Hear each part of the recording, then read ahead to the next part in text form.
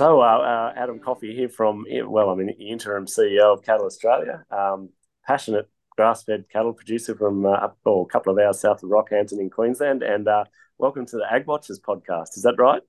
That's perfect. That was very good, given we just sprung it on you. Yeah. That was very good.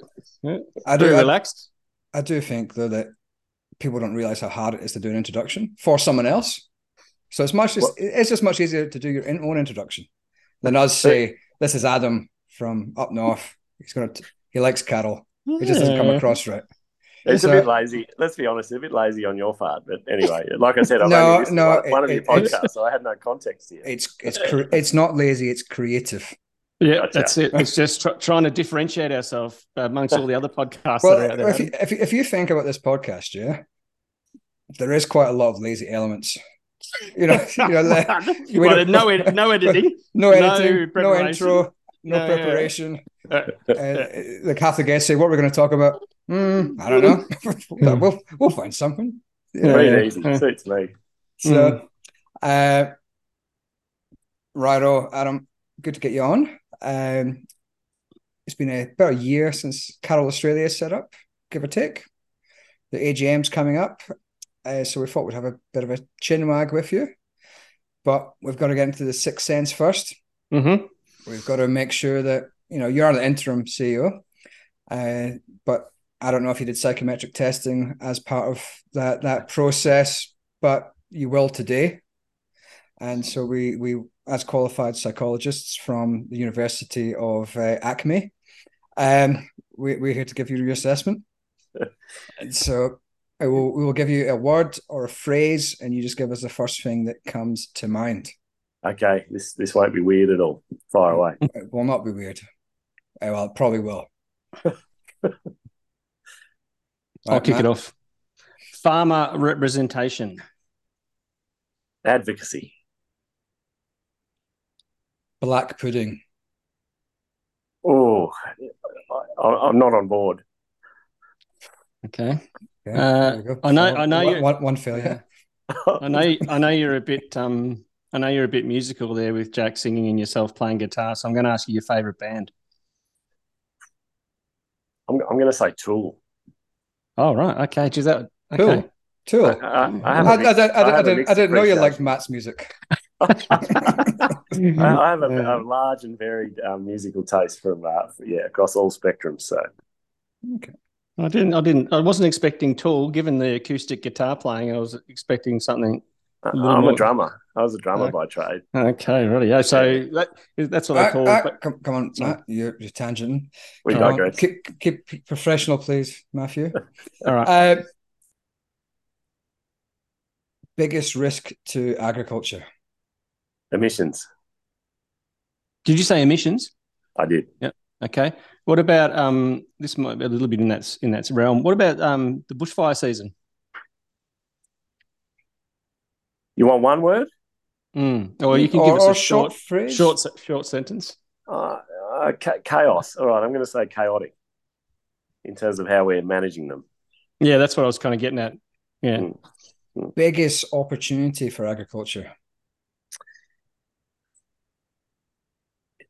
Telling the complexities of our stories, and I hate that telling your story thing. It doesn't gel with me, but it's complex. It's very complex what we do. So that is our biggest challenge and our biggest opportunity. Lots to go through here. I reckon you got one left, Matt. No, that's it, isn't it? That's six. Six. You keeping account? Yeah. I lost count. Yeah, I'm pretty sure that's six. It's hard being sort of agricultural analysts and economists that can't count to six. It's a challenge, but we've managed to make it work somehow. We should probably get like a timer. So anyway, Matt, on you go. Yeah, no, I was just going to say, so that was a good kind of mix of stuff. I wasn't expecting Tool, but then when you said you're a drummer, then it started to make a bit more sense. Who were Tool? Exactly. Like a heavy metal kind of band, pretty, 60s, 70s? No. They'd be 90s. They were 90s, weren't they? Yeah, around then. I don't know if they're still cracking or not. Anyway, yeah. American. Yeah.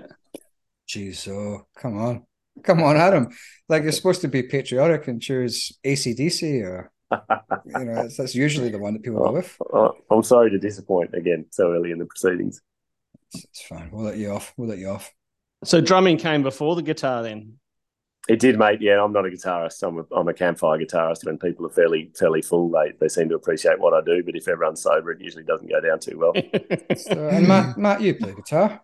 I do. I muck around, but I'm probably similar campfire kind of. I'm not. Opening at the. And I'm clearly vocals.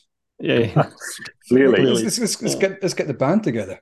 Yeah, let's do it. No. Yeah. We had a band in high school, and we kind of just I was a bit of a high school. I shouldn't say high school dropout. I didn't finish, but we got together as a band and we started writing our own stuff. And before you knew it, had cash gigs around the pubs in Hobart when we were sort of 16, 17-year-olds. So we thought we were king, and school kind of went out the window then. So that was the drumming part. Right. So tell us about Cattle Australia. Like, it's been around for a year. What is it? What is it? That's a pretty open-ended question. Yeah. No, that's fine. So where do I start? And a lot of your listeners would be aware, I guess, of the long, painful, drawn-out restructure process that we had, I guess, as a cattle industry in the grass-fed cattle sector. And it went on for years. And I think I'm happy to talk more about that. I think this is probably where we really lost a lot of producers and they kind of disengaged from this advocacy space. But what we have, I guess, what was spawned out of that restructure process was Cattle Australia, and we had the pre-existing Cattle Council, and there was always a criticism, I suppose, or not always, but in recent times, a criticism around Cattle Council being not truly representative of individual producers. So you sort of had to, be organised or be in with a state farming organisation to sit on the board or be in the working groups or consultative committees, and there were really probably fairly few, I guess, genuine independent representation spots for producers in that model. So what we have now is a truly representative model. It's a democratic model. It's a board of levy-paying producers elected by levy payers, and we've run a lot of, I guess, processes this year that we haven't run before. Cattle Council used to have what was called a policy advisory council. We've morphed that into a regional consultative committee where for the first time we've actually got people elected from 15 different sub-regions around the country. So they're all again, they're producers and they're elected by their fellow producers in those sub-regions. So is that similar to the grain growers model with policy council? I'm not sure. I don't know about the grain growers one, but we kind of recognised, I suppose, what's been lacking, and this might be common across agriculture, is sort of better advocacy from producers, and how do we harness, what people see as the opportunities and the threats with everything that we're faced? How do we sort of harness producers' will and get it together in a bit more of a cohesive manner? So it's not just a policy chinwag. Policy is obviously a big part of what the organisation does, but we want this regional consultative committee to be, the real conduit backwards and forwards to all these 15 sub-regions throughout the country.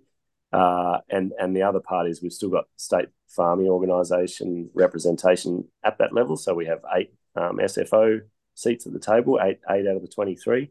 But it's going to be about advocacy. It's going to be about strategy. We want it to help guide the organisation. Really, we call it the engine room of the organisation. So we're pretty excited about that. We've just finished the election period, and we're going to announce the new representatives to that RCC at the end of the week. So looking forward to that. At the general meeting, and you mentioned that it's democratic in terms of the board elections, but also those representative groups around the country. Those positions are also democratically voted in.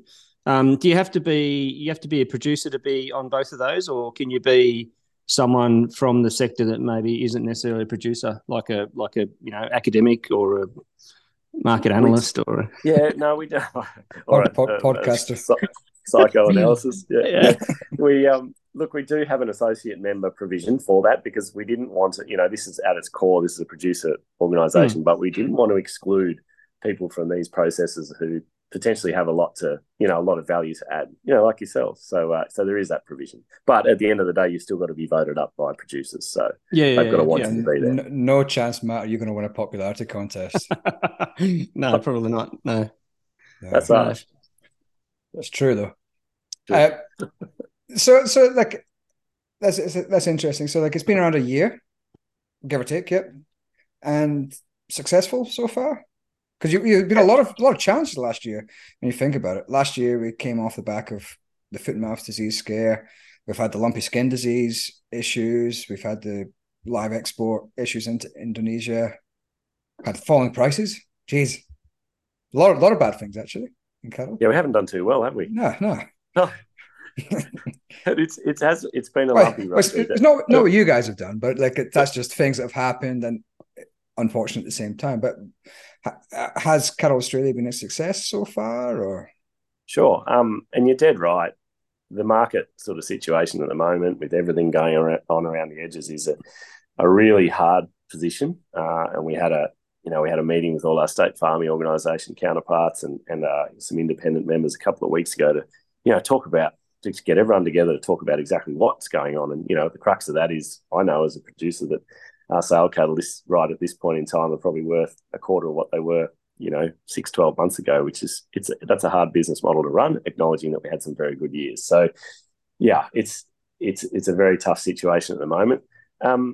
Maybe that's why people are engaging. I sort of hear that context of sort of advocacy organisations in the past where, when things are really steaming and they're all hunky-dory and everyone's making a packet load of money, that people don't really need to engage. There aren't so many problems to solve. But yeah, look, it's been a bit of a lumpy ride. A strange sort of context, I suppose, when you effectively take over the keys to an existing organisation, albeit, as I've said, we have a very, very different organisation in terms of its nuts and bolts. But there was that sort of transactional type stuff. Where do these emails go? Who's answering that phone? And then, combined with a full strategic reset. So we spent a couple of days in Sydney as a board and had a facilitated process there where we just took it all down to bare bones and, threw out what sort of words we want in there. And it got a bit touchy-feely at times, but it was really actually a really powerful session to just completely reset the business. And we had, reset the organisation. We had, out of that stem sort of 10-year goals, 5-year goals, 3-year, 12-month, 90-day, right down to the nitty-gritty. So we've had a good reset where we're very comfortable with where we're headed.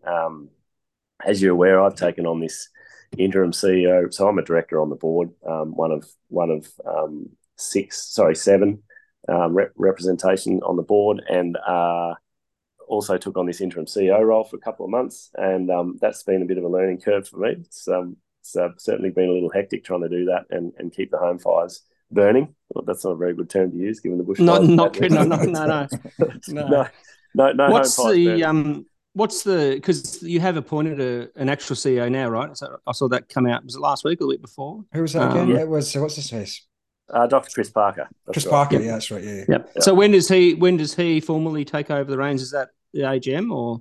Yeah, pretty much. He starts this Wednesday, and then I'll clock off on Friday. And look, I'm sure we'll have a lot more handover in between now and then and going forward. But yeah, Chris starts this week, so we're pretty excited to have him on board. And I think selfishly, it's probably a bit of a reflection of the organisation and where we're taking it in a short time that we're able to, attract people like Chris's calibre to lead it. So we're pretty excited about where that's headed.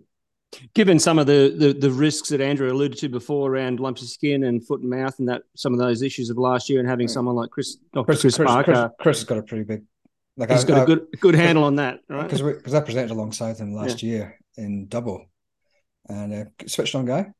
So good fellow. Yeah. If Chris doesn't know his way around, the halls of power and how to which doors to knock on and when, then nobody will. So yeah, he's definitely across those processes. And so Cattle Australia, like I always get a little bit confused with where everyone's like. There's so many organisations, let's be honest, yeah. And Cattle Australia was one of the first ones to sort of almost amalgamate organisations together, didn't it? It had a few organisations. It wasn't just Cattle Council, was it? Well, it was in recent years. Going back previous to that, there was the Cattlemen's Union, and look, I'm not. Yeah, that's well before my time. But you guys are members of the NFF. Is that right? We are members of NFF. So that's, I guess, where we go to for, if there are cross-commodity issues. And then, the structure that sits. So we basically sit under the Red Meat Advisory Council, And it's important to Oh, okay. explain some of this stuff to people because sometimes they really don't know what industry structure is, and it's quite simple when you know it. But yeah, so we sit under RMAC, and we sit there along with Sheep Producers Australia. We've got the goat guys. We've got AMIC, the processors, Alpha, the feedlotters. Yep. So we all sit under RMAC as the peak bodies, and then our service provider is obviously Meat Livestock Australia. So we have oversight of the levy expenditure that goes into MLA for marketing, research, development priorities. But you're representing the grass-fed side of the cattle section, and Alpha obviously representing the feedlotting grain finished. Correct. And I guess as part of our sort of strategic reset, we really recognise the fact that we are the biggest agricultural commodity in the country, and I think that is really was sort of the.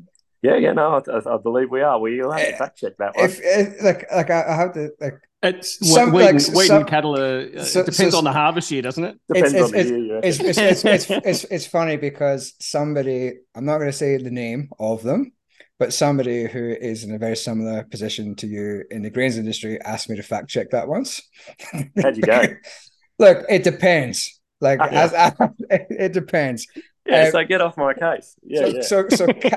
So you're right. Cattle as a single unit definitely is the biggest if you compare it against wheat. But if you start comparing it against the holistic grains, it might not be quite so close. Yeah, but isn't that the same? The weeds. That's why I'm an analyst. Isn't that the same as saying then cattle versus other livestock as well included? If you're going to have wheat and include other grains, so we can include pigs and chickens. If you include red meat, then yeah, absolutely. But anyway, I digress. So in terms of funding, so you guys are funded by SFOs. Kick up something to you? Yeah, so we've got they actually have a much smaller membership now under this structure. So there was a part of that restructure process was that SFOs basically all pay a flat fee, and whereas before it was a weighted fee. So some of our northern counterparts with a lot more cattle would pay a lot more.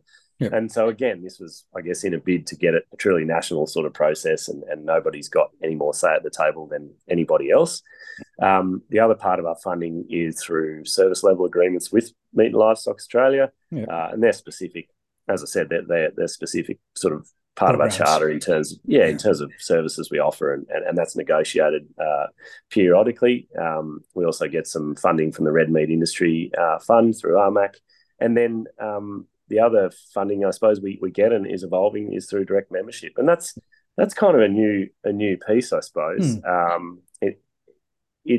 And that's where it gets really interesting, and I think, in my opinion and my experience, I guess, in the last couple of months being a producer in this interim role has been very interesting, talking to fellow producers around the country about, okay, how are we going to fund this? And there's always there is still criticism out there that the model we have is fundamentally flawed because we can't fund it properly. And I'm finding that.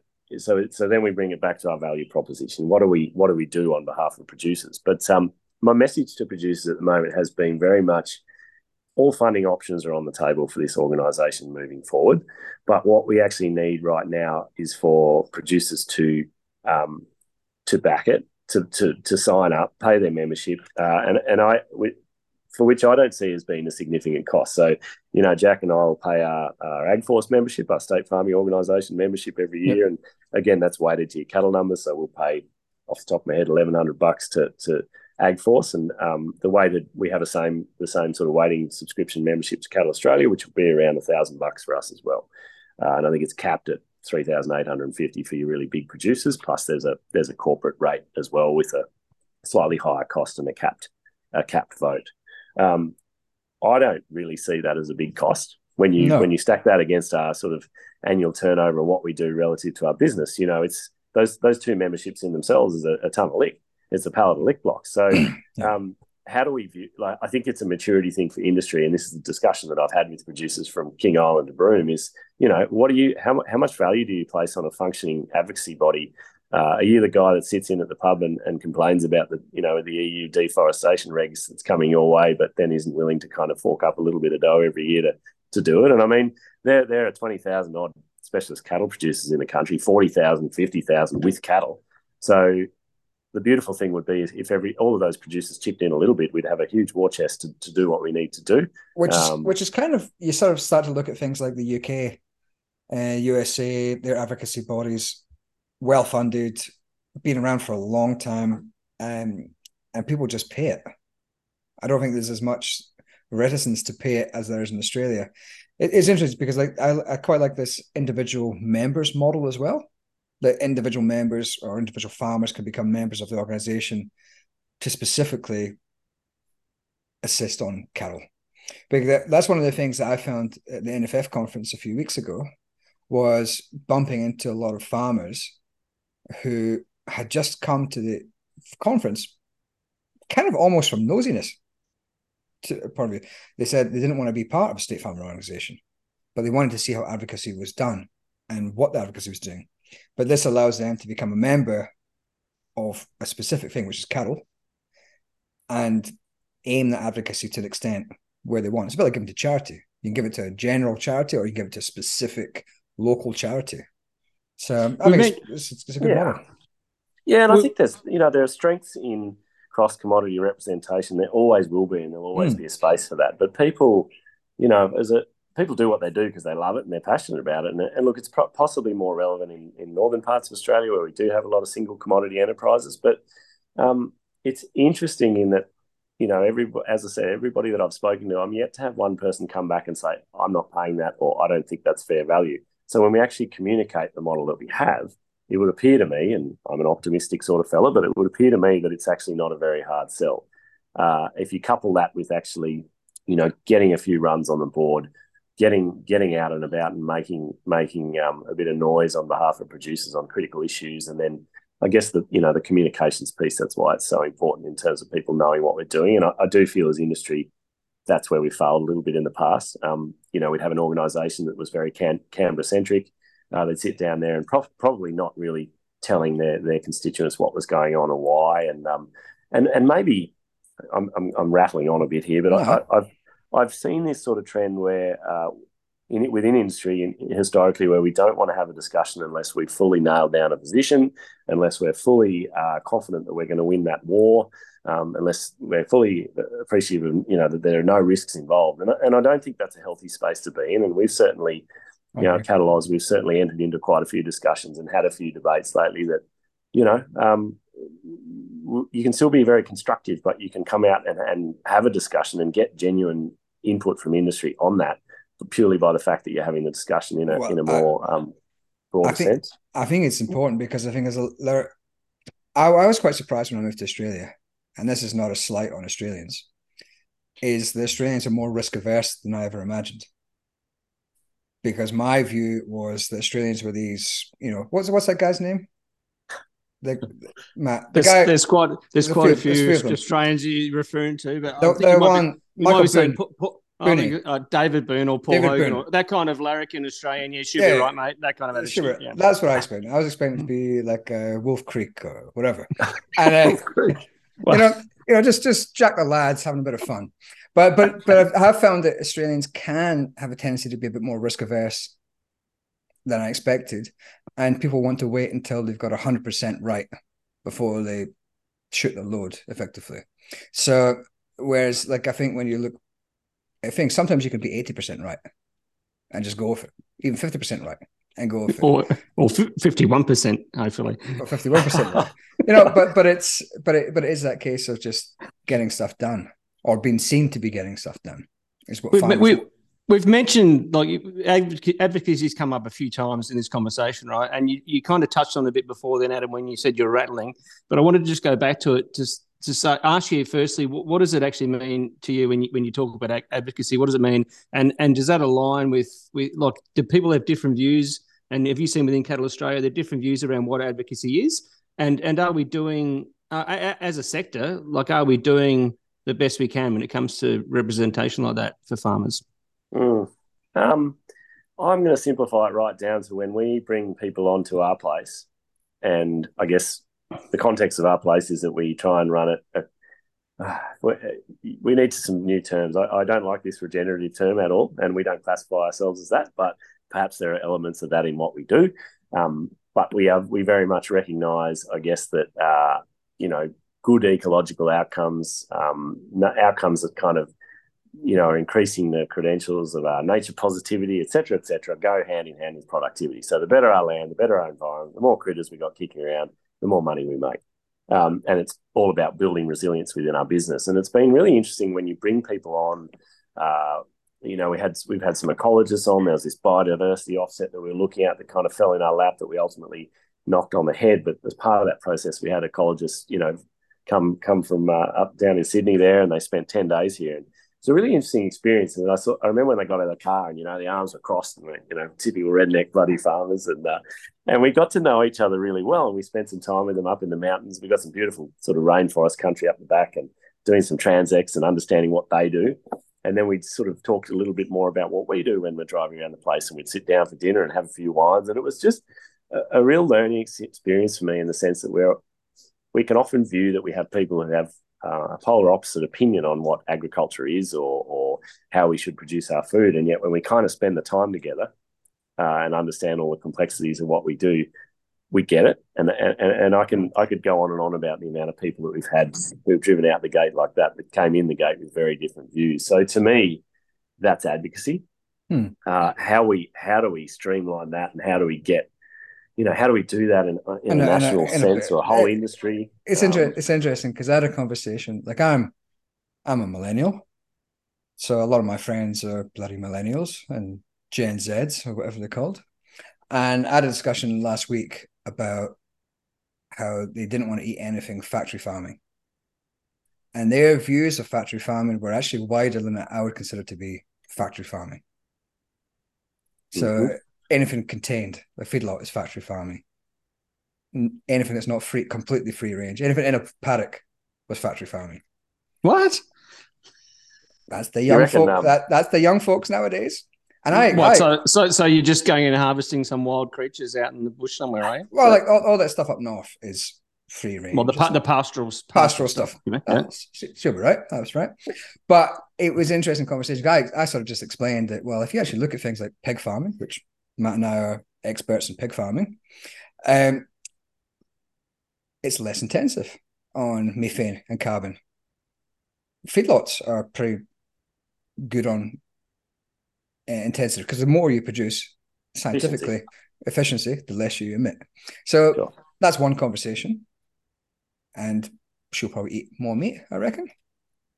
But that's the thing. How do you do it on a national basis with no money? Yeah. Like, and I know you guys are getting membership and getting money, but the industry advocacy in general doesn't have the same type of money as Animals Australia, and that's going to be the challenge. Yeah.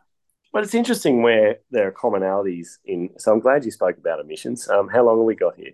Oh, we got. Yeah. Well, I was going to come to that next, because that was one of your. That was the next one. Yeah. That was the big challenge. The big challenge was emissions, right? Is what you said, yeah? Oh, I'd forgotten about that. That was a long time ago. Yeah, okay.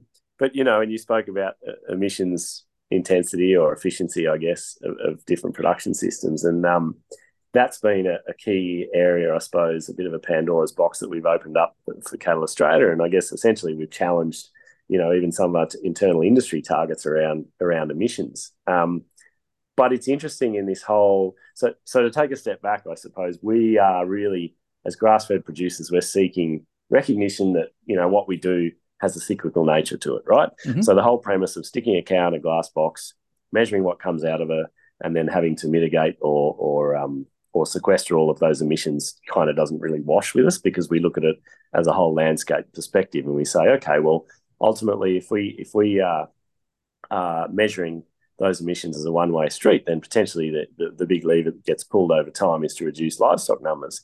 In an Australian context, specifically with our extensive systems, if you pull livestock out of those systems, something takes its place in the sense of emissions. So if we don't eat the feed, it'll rot, or as we're seeing more and more lately, and particularly with predictions of a hotter, drier climate, it'll burn. So then very quickly the discussion actually becomes probably more about nature positive biodiversity. What happens when all of our conservation areas are continually going up in smoke, which is what we're seeing. So, but the important part, and I think we're kind of ahead of the data here. There's a lot of data coming out now around flux towers that they're measuring your emissions in and out of an actual production system in a paddock for every second of the day. And from what I've seen of some of that preliminary data is that, just above the ground, our grass-fed production system are capturing more CO2 or CO2 equivalents on a daily basis than they're emitting. And there are holes all over this argument. When I was sort of researching it, you find that in Australia we pump out 400 to 500 million tonnes of anthropogenic emissions every year. We also pump out 300 to 400 million tonnes of CO2 of non-anthropogenic emissions that are referred to as a fast carbon cycle. So we know they're there. We measure them, bushfires mainly, but we don't account for them, and there's no need to, I guess, offset them because they're cyclical. Because guess what? Stuff burns and stuff regrows. Sure. So essentially, grass-fed producers, that's the space that we really play in a lot. So it's sort of like, are we comparing apples with apples here? And, is it really fair and equitable in the path that we're going down? And I guess to get back to your point about, advocacy, you say, okay, well, we have this current desire from the feds to really focus on climate solutions. When we actually talk about, the fact that we might not be the big problem that we're perceived to be, i.e. 2/3 of our agricultural emissions, and that maybe there are modern climate science metrics that talk more about our warming effect in the atmosphere rather than just a quantum of emissions, and the space gets complicated very quickly. But this argument is backed by science, and people say, well, there's a lot of regulation, a lot of policy built on how we've done things for the last 35 years. But here's a unique opportunity for the grass-fed sector in Australia, for instance, and the conversation is going on globally to kind of drive this conversation where we talk about the potential warming effect of our emissions and what the effect of our emissions are in the atmosphere rather than just this supposed one-way street. Because I think, if we continue to go down that road, we're headed for unintended consequences all over the place. And it's not just related to the cattle industry, it's related to our environment, it's related to a broad spectrum. So it's a very interesting space. Do you think, sorry, Matt, just on emissions and carbon, like you mentioned biodiversity, which biodiversity markets are a new thing coming out. Carbon markets have been around for a little over a decade. Do you think these markets are ready for agriculture? Do you think they're mature? I guess it depends specifically what you're talking about. I mean, on our place, we have a soil carbon project underway under the ERF. Yeah. And are we banking on it? No. Is it an area of curiosity? Yes. Do we want to know that we're increasing our organic matter and our soil organic carbon over time? Yep. What better way to do it than to sort of have it against an ERF project? Yeah. Because I do believe that we're coming off, degraded soils to a certain extent, and I speak specifically about where we are, but historic grazing sort of practices of set stocking and a bit of a slash and burn mentality have certainly been there in the past, and we can't argue that. But we're certainly headed in a good direction as industry now, and I feel that is a genuine offset if we can capture carbon and build it up in our soils, and we've already seen results from around this CQ area of people that have done that through 5 years of flood, drought, fire. So it's a bloody interesting space. No, I mean, Andrew calls me the greenie on this show, right? And it's partially true. I have got solar on the roof, and I drive a hybrid car, or at least the missus drives a hybrid car. I've still got the old. I'm looking at Tesla. Yeah. Remember? I still got the diesel Hilux, so maybe not as green as what Andrew says, but I have got some green tendencies when it comes to certain things. But I did, and I was looking at a show. I was looking at a show a week or so back, and they were talking about methane emissions across the board. And I know, obviously, cattle is one globally that has the reputation, I suppose, rightly or wrongly, of being one of the big methane emitters. I thought it was Parliament House. Yeah, exactly. We don't talk about people in Parliament House because they call us dodgy.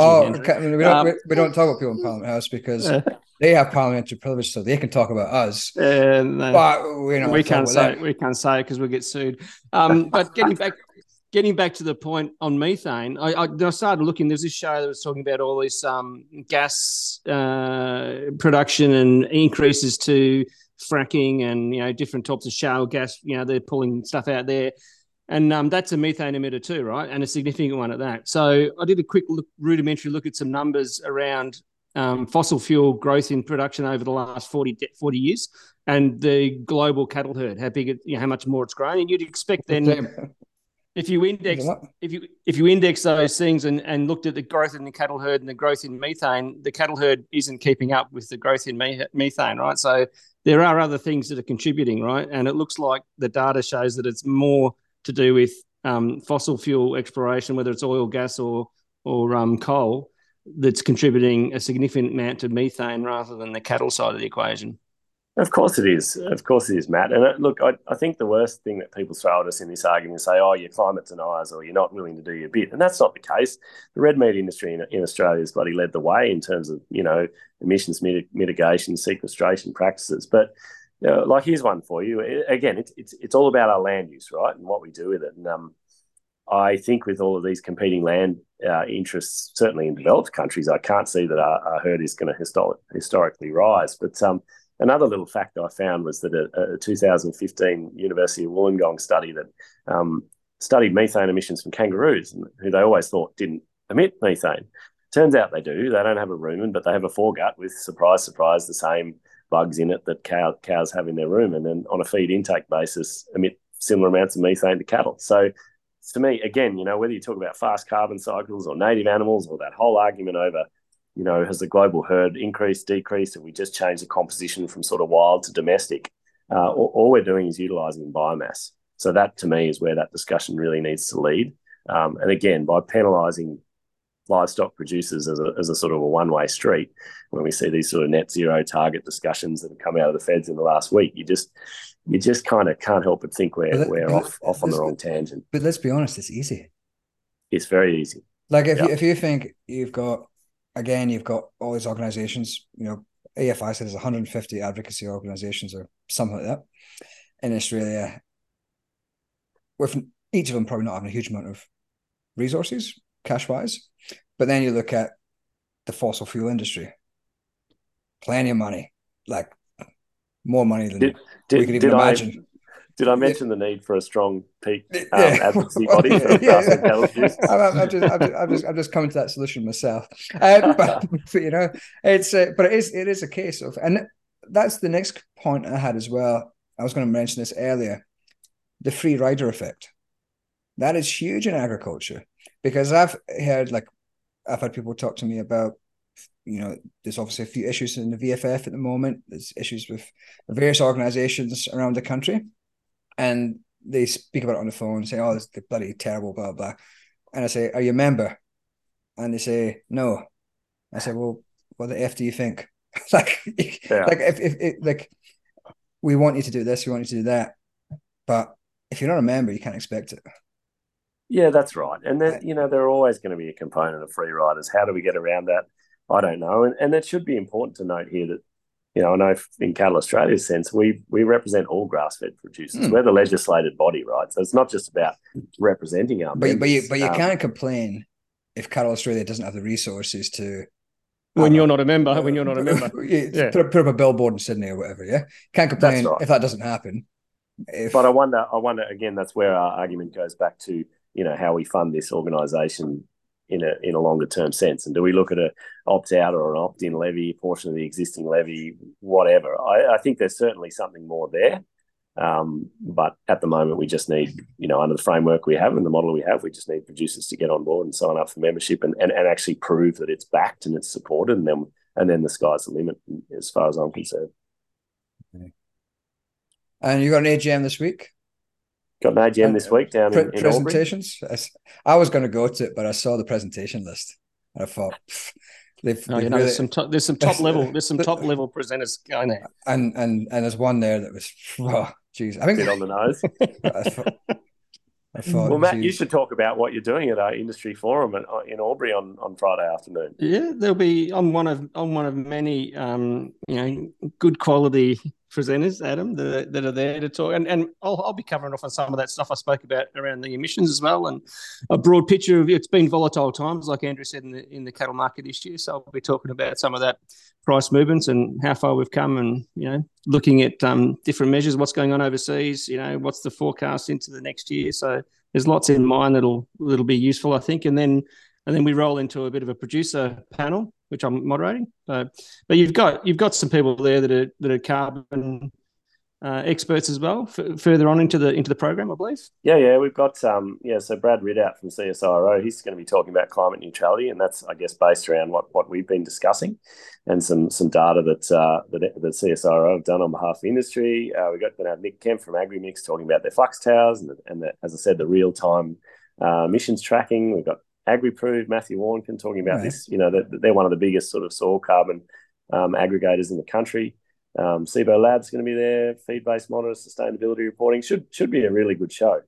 So we're hoping to get as many bums on seats as we can. No Scottish accents, so. Well, he might be in the crowd. I'll be asking all the difficult questions. Looking forward to it. So no, that would be good fun. I like to get out of the office every now and then. A year in, so it's going to be NFF. That's what I was going to ask about. What's your views on what's it called, Matt? Keep farmers farming. Oh yeah, it's the new promotional thing they're doing there. The new kind of thing approach, new approach. Yeah. And obviously was there. I saw that launched in Canberra the other week. I've heard commentary around. I don't know that I've really formed a view. I think there is definitely an element of farmers not feeling that they're being listened to. And I suppose, you could use this net zero target consultation that's come out just in the last week or so. I know with Cattle Australia, we've been fairly well involved with that, and we're certainly putting forward our views that we need to be really careful when we think about. There's not long for the submission process. Well, no, it seems it's a complicated thing to have a submission in 4 weeks. And my point is that if we have consultation is all well and good when it's genuine consultation. If it's consultation just for the point of ticking a box, just to window dress and say we consulted. And we're going to do what we're going to do anyway. Then that's when people start to get their backs up, right?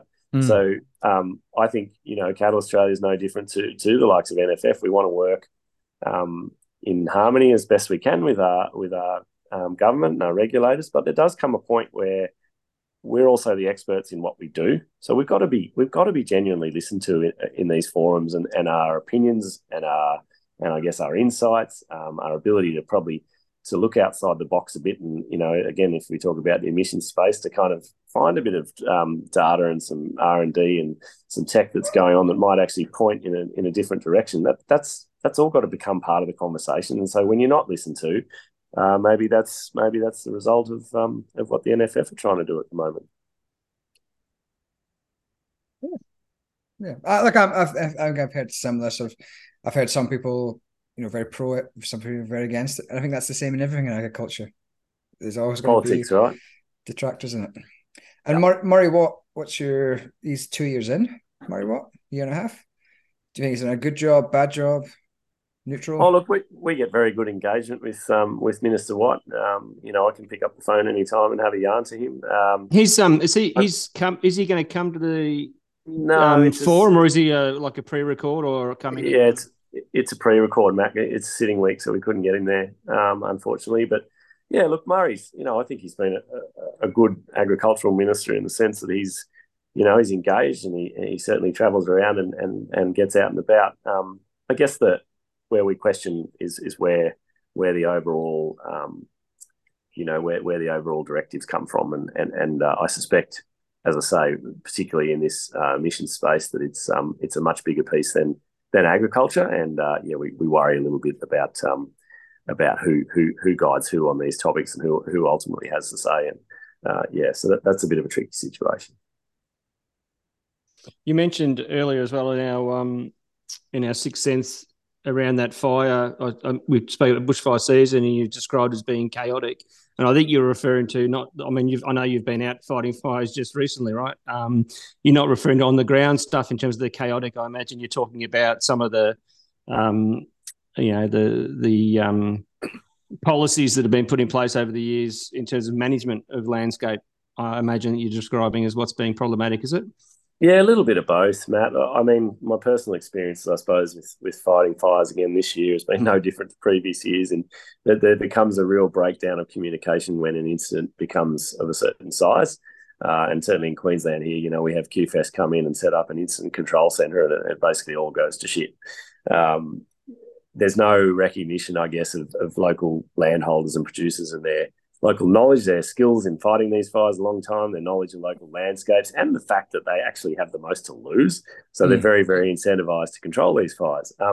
We had some situations go very pear-shaped on us in the last couple of weeks where we're trying to do back burning that was by law, against the law, given it was a fire ban. And anyone who's fought any fires knows that you back burn at night and then you patrol your break during the day. And we had some pretty bad instances there. But I think the bigger context, you're right, is this land management piece. We talk so often about these huge fuel loads that are sort of building up in some of our conservation areas, and we've seen instances again in the last few weeks in Queensland where some of these big detrimental, uncontrollable fires are coming out of national parks and state forests that don't have their biomass managed. We share a boundary here with about 10 kilometres with the national park, so we're very, very conscious of what happens. It scares us, But you guys, as farmers, you're actively managing that land. It's an active management sort of program. You manage the land to get productivity out of it, maintain biodiversity, maintain ground cover, etc. But those conservation ones, they're not necessarily actively managed in the same way. It's a lot of what I've heard. This is all I've heard. This is anecdotal. A lot of it, and you can probably confirm or deny it, but a lot of it is just set and forget in a way. Yeah, that's right. And we get criticised as industry when we say, you lock it up and walk away, and that's where we get criticised, that terminology. But there is an element of that.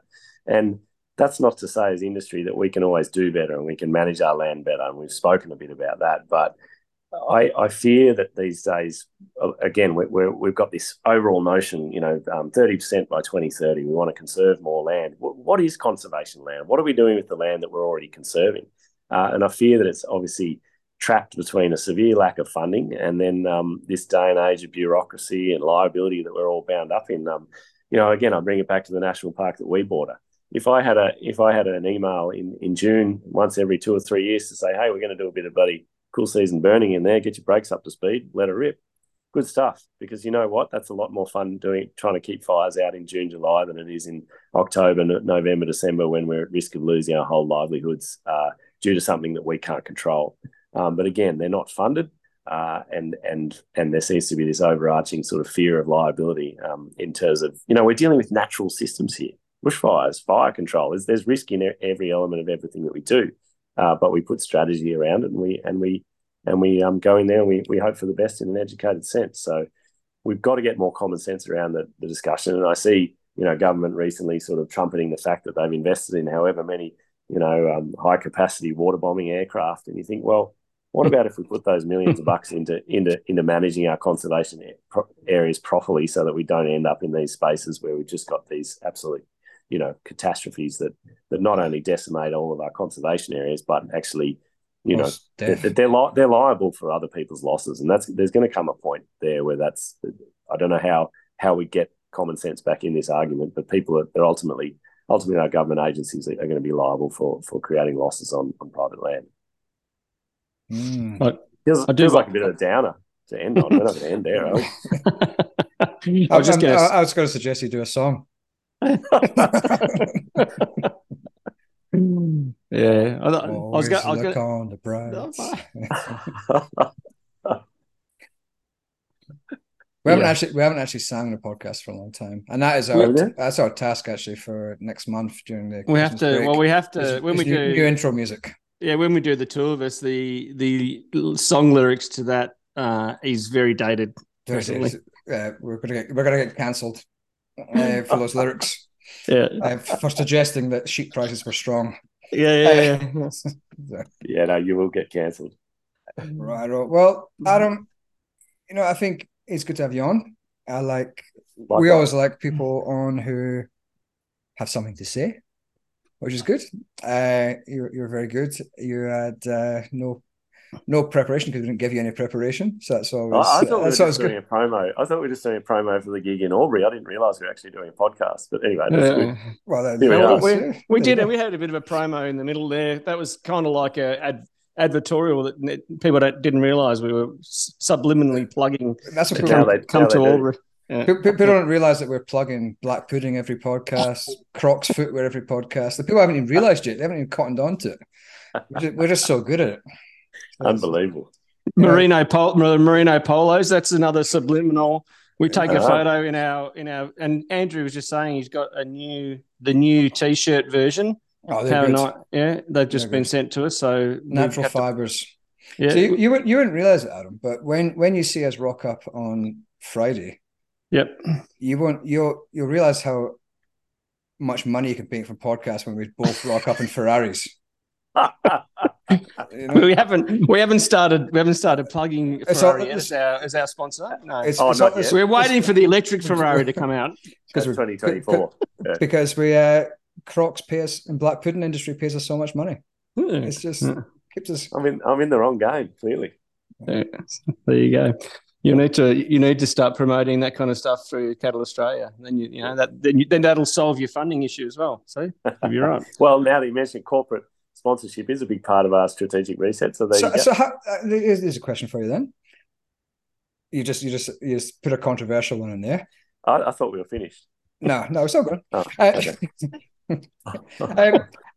As an organization do you balance the interests of sponsors against the interests of farmers? Because sometimes they can be quite distinct, I guess.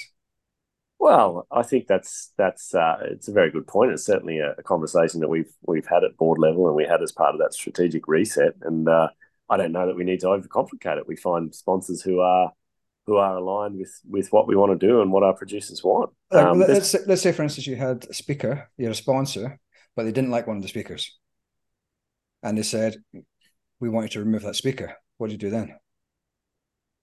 That probably goes back to my original comment around not being afraid to have discussions in an open forum. And I don't. So we're not always going to agree with each other. And maybe there's some blurred lines there when it comes to sponsorship. But did I tell you that we have a pretty good value proposition, being the largest agricultural commodity in the country? So, but it's a good question, Andrew. And I don't know that I really have the answer apart from doing your proper due diligence in who you choose to partner with. Matt and That's we do. That's as good an answer as any, I think. And you were right. We were wrapping up, so we've taken plenty of your time already. I'm sure you got things to do, bearing down on tea time and stuff. You probably got to go and cook the dinner or something for Jack. So I do. Yeah.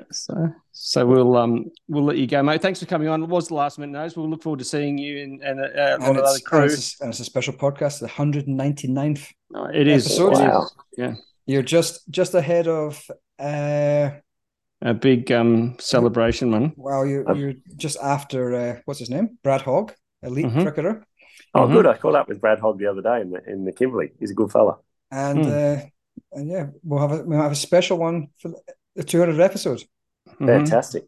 Lots of it's going to be a musical podcast, singing all the way through. Yep. Karaoke. I can't wait.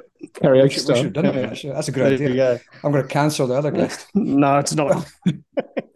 All right, mate. No, thank you. We'll catch up with you in person in Albury on Friday, and see you when you got nothing on. Bloody oath, mate. Thank you, Andrew. Looking forward to it.